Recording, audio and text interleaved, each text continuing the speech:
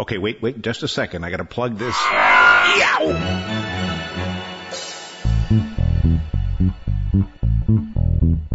It's TechBiter Worldwide. I'm Bill Blinn with an hour's worth of technology news in about 20 minutes. That's because we leave out the sports, most of the jingles, the weather, and the commercials. Podcast number 163 for October 4th, 2009. This week we continue taking a look at Windows 7.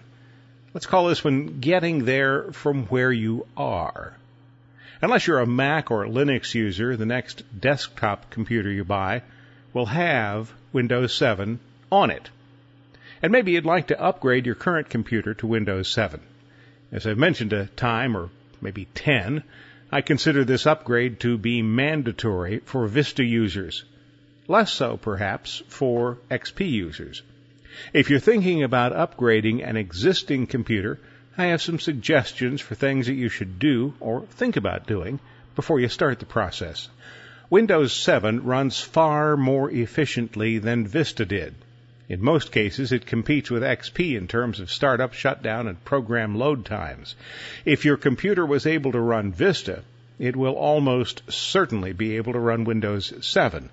And if your computer was able to run Windows XP, it probably will be able to run Windows 7.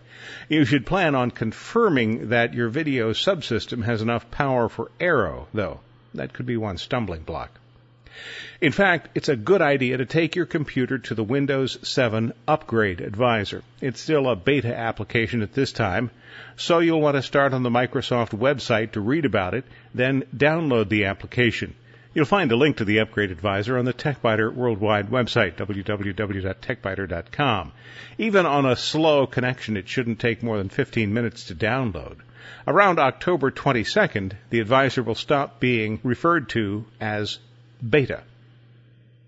The Advisor will tell you whether your system meets hardware requirements, which it probably will. More important, it will list any known compatibility problems. The key word in that sentence is known. You can still encounter problems that haven't yet been discovered. Windows 7 can be installed as an in-place upgrade on Vista computers. XP users will need to use the custom installation option, which will involve reinstalling all of your applications. Alternatively, you can keep the Windows XP installation and install Windows 7 to dual boot with XP. You'll still have to reinstall all of your applications under Windows 7, though. A clean installation will create a Windows.old directory, and that directory contains the Windows folder and other critical files from documents and settings and from program files. Data files should survive the process, but only a fool would proceed without having a full and verified backup. If you have to do a custom install, consider dual booting. I already mentioned that, but I mentioned it in relation to Windows XP. There couldn't be a better time to set up your computer as a dual boot machine with Ubuntu Linux. Ubuntu is the Linux distribution that I recommend to most people because it's easy to install and it plays very well with Windows. If you have more than one hard drive, Linux can boot from any drive. Visit the Ubuntu website to read about the process. Let's face it, dual boot may sound intimidating, but Ubuntu has made the process about as easy as it can be made. Another consideration before you start is backup. If you think you have a full and verified backup, check to be sure. The time to find out about any shortcomings is now, not later. As much as I like the online backup systems such as Carbonite, I would supplement that with a local backup to, for example, a removable USB hard drive. It's not that this is a better solution than Carbonite, but restoring data is much faster if you have the files on a local hard drive, and it's another level of insurance. If you're using a third-party backup solution such as that from Acronis, you'll need to have the installation media available. And if you're using the Windows XP backup utility, you're going to need to download a special restore application from Microsoft. The file format changes under Windows 7. On the TechBiter Worldwide website, you'll find a link to a Microsoft utility that was designed for moving files from XP to Vista. At this moment, it isn't yet certified for Windows 7, but it certainly will be at some point very soon. To be absolutely certain that all of my data survives, I typically create yet another copy of the really important files on yet another hard drive. I don't like losing data. Because you need to reinstall all of your applications, now would be the time to make sure that you can find all of the CDs and DVDs that you need. I have a special downloads directory where all of my downloaded applications are stored. I number all CDs and DVDs, store them in devices made for the disks, and record the installation keys in an Access data file. I need to have that available immediately.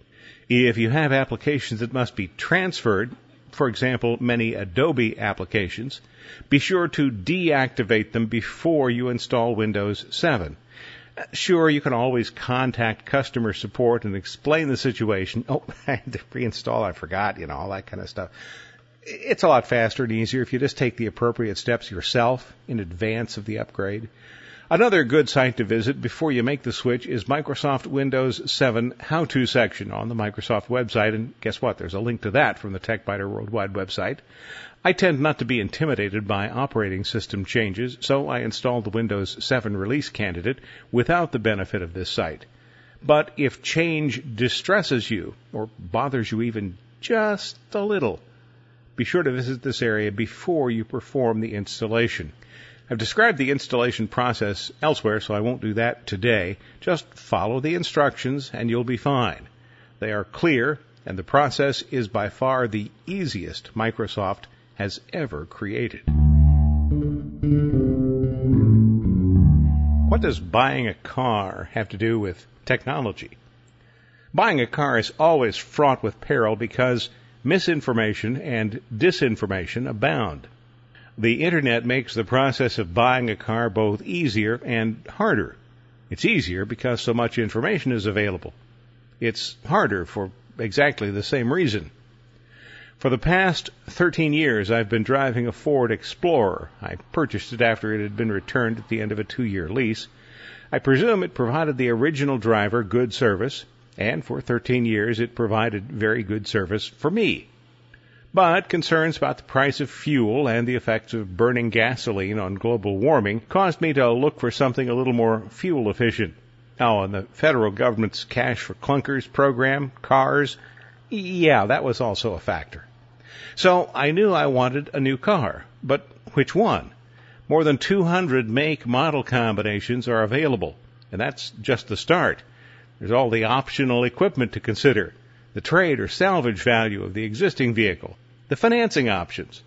Along the line, you might want to consider the tires required by your new vehicle, reviews by Consumer Reports, and information from owners of the vehicles that you're considering.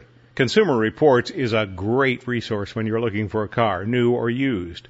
Minimal information is available online for free, so you'll be better served by paying for a print or online subscription. But that's not all. The Internet makes library books available to you, too. I borrowed 2 useful books from the Worthington Library, one called The Car Buyer's Bible, written by Robin Siegel, who worked in a dealership to gain information for her small 120-page book, and another called Don't Get Taken Every Time. That's a 450-page monster by Riemann Sutton. He works with Ralph Nader. Sutton's book is far more negative, but it contains a lot of useful information. I had narrowed the search down to 2 cars from Honda and 2 from Toyota. For Toyota, the contenders were the Prius and the Camry Hybrid. For Honda, the contenders were the Fit and the Insight. The only non-hybrid car on the list is the Fit. And although it had been my early favorite, my wife and I quickly ruled out the Insight because of its limited back seat room and the aerodynamic but hard-to-use rear window. We also ruled out the Camry Hybrid, despite the fact that we both loved the car because of its price. So, that left the Prius and the Fit. The Prius gets 50 miles per gallon of gas compared to the Fit's 27. and that would save several $1,000s in fuel over 10 years.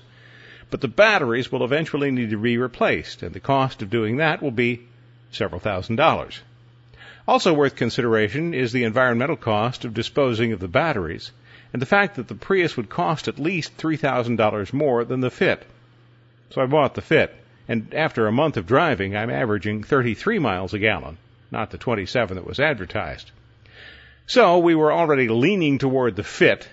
I checked the bottom line price from Consumer Reports and figured a reasonable dealership profit, so I now had a price that I was aiming for. You can imagine how surprised I was when the dealership's price quotation was lower than the best price I expected based on the Consumer Reports numbers. Okay, so it's near the end of the model year, and the cars I'm looking at, based on the serial number part of the VIN, appeared to have been on the lot for at least 6 months. The salesman later confirmed that it had been in stock since January. So then, and this is where the internet becomes very useful, I cast a wider net. I asked a dealership in Marysville, and I asked a dealership in Dayton to provide their best prices. The Dayton dealership beat the Columbus dealership's price by nearly $500. Now, I don't want to drive to Dayton to get a car. That's a 60-mile trip.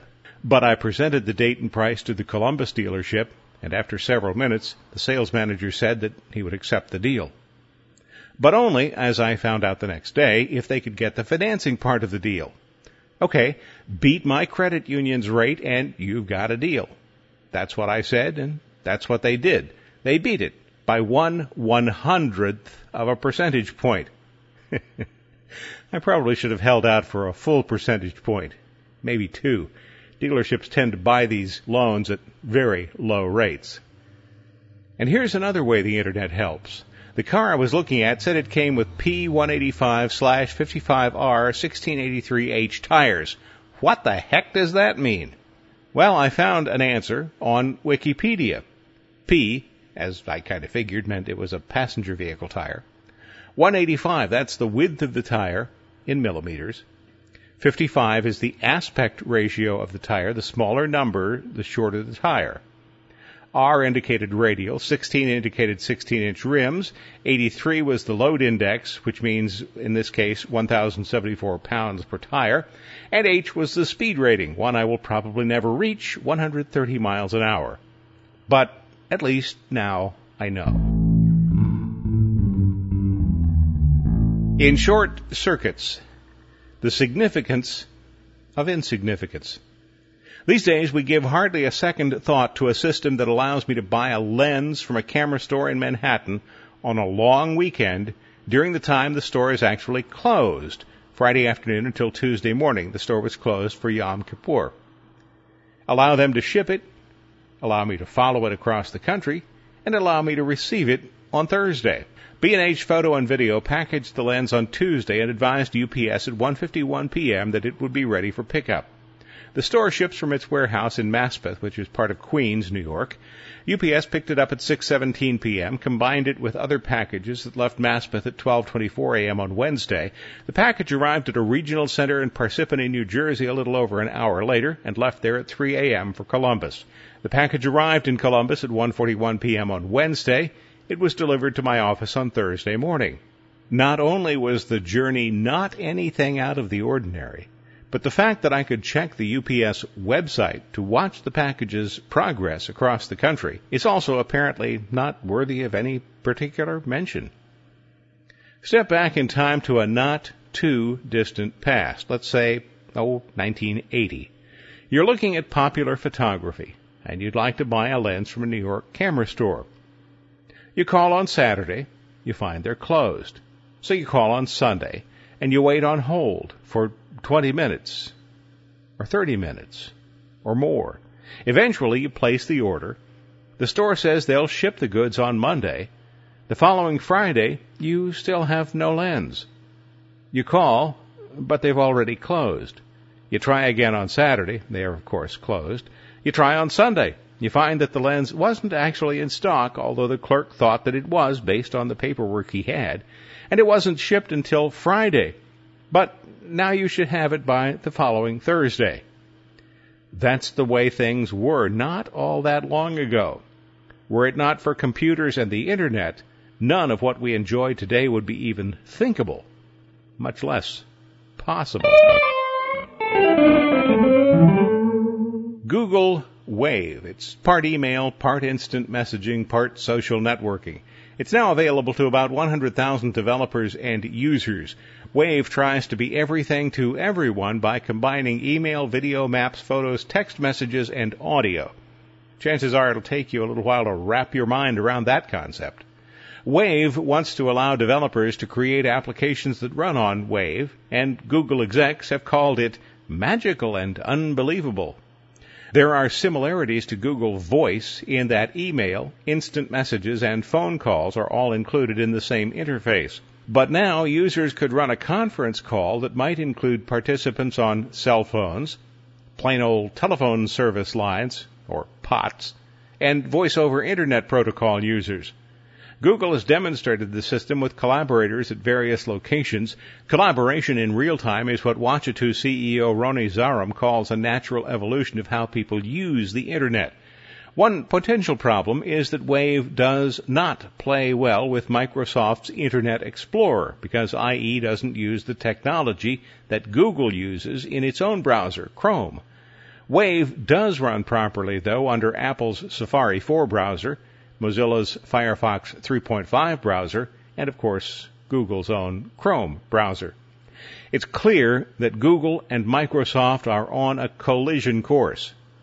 Wave simply accelerates the two opposing forces. The expected crash is going to be amazing. Microsoft calls it a limited technical preview, but the web-based version of the Office suite is now in use by a limited number of people. It's available through the Windows Live SkyDrive storage portal. Taking a page from Google's playbook, Microsoft makes the suite available by invitation only. Microsoft Office web apps, Word, Excel, and PowerPoint, are part of Office 2010. Initially, program functions will be limited. Microsoft says commercial users that buy Volume Office licenses will be given access to Office web apps for free. That would be around 90 million customers, and there are also about 400 million Windows Live users. Office Web Apps Program Manager Nick Simmons says the test will increase between now and next year's launch to make the suite available to more Windows Live users. The Web Apps version of the Office applications are designed for use in a network environment where bandwidth is limited. And for this reason, features that require a lot of bandwidth are not supported. But because they're designed for use on the web, the applications will include features not available on the desktop version of the suite. For example, the ability to embed tags in documents and then post them to blogs. The next year or two is going to be pretty interesting as far as desktop applications go. Thanks for listening to TechBiter Worldwide, the podcast with an hour's worth of technology news in about 20 minutes. I'm Bill Blinn. Check out the website, www.techbiter.com. And if you like, send me an email from there. Thanks. Bye-bye.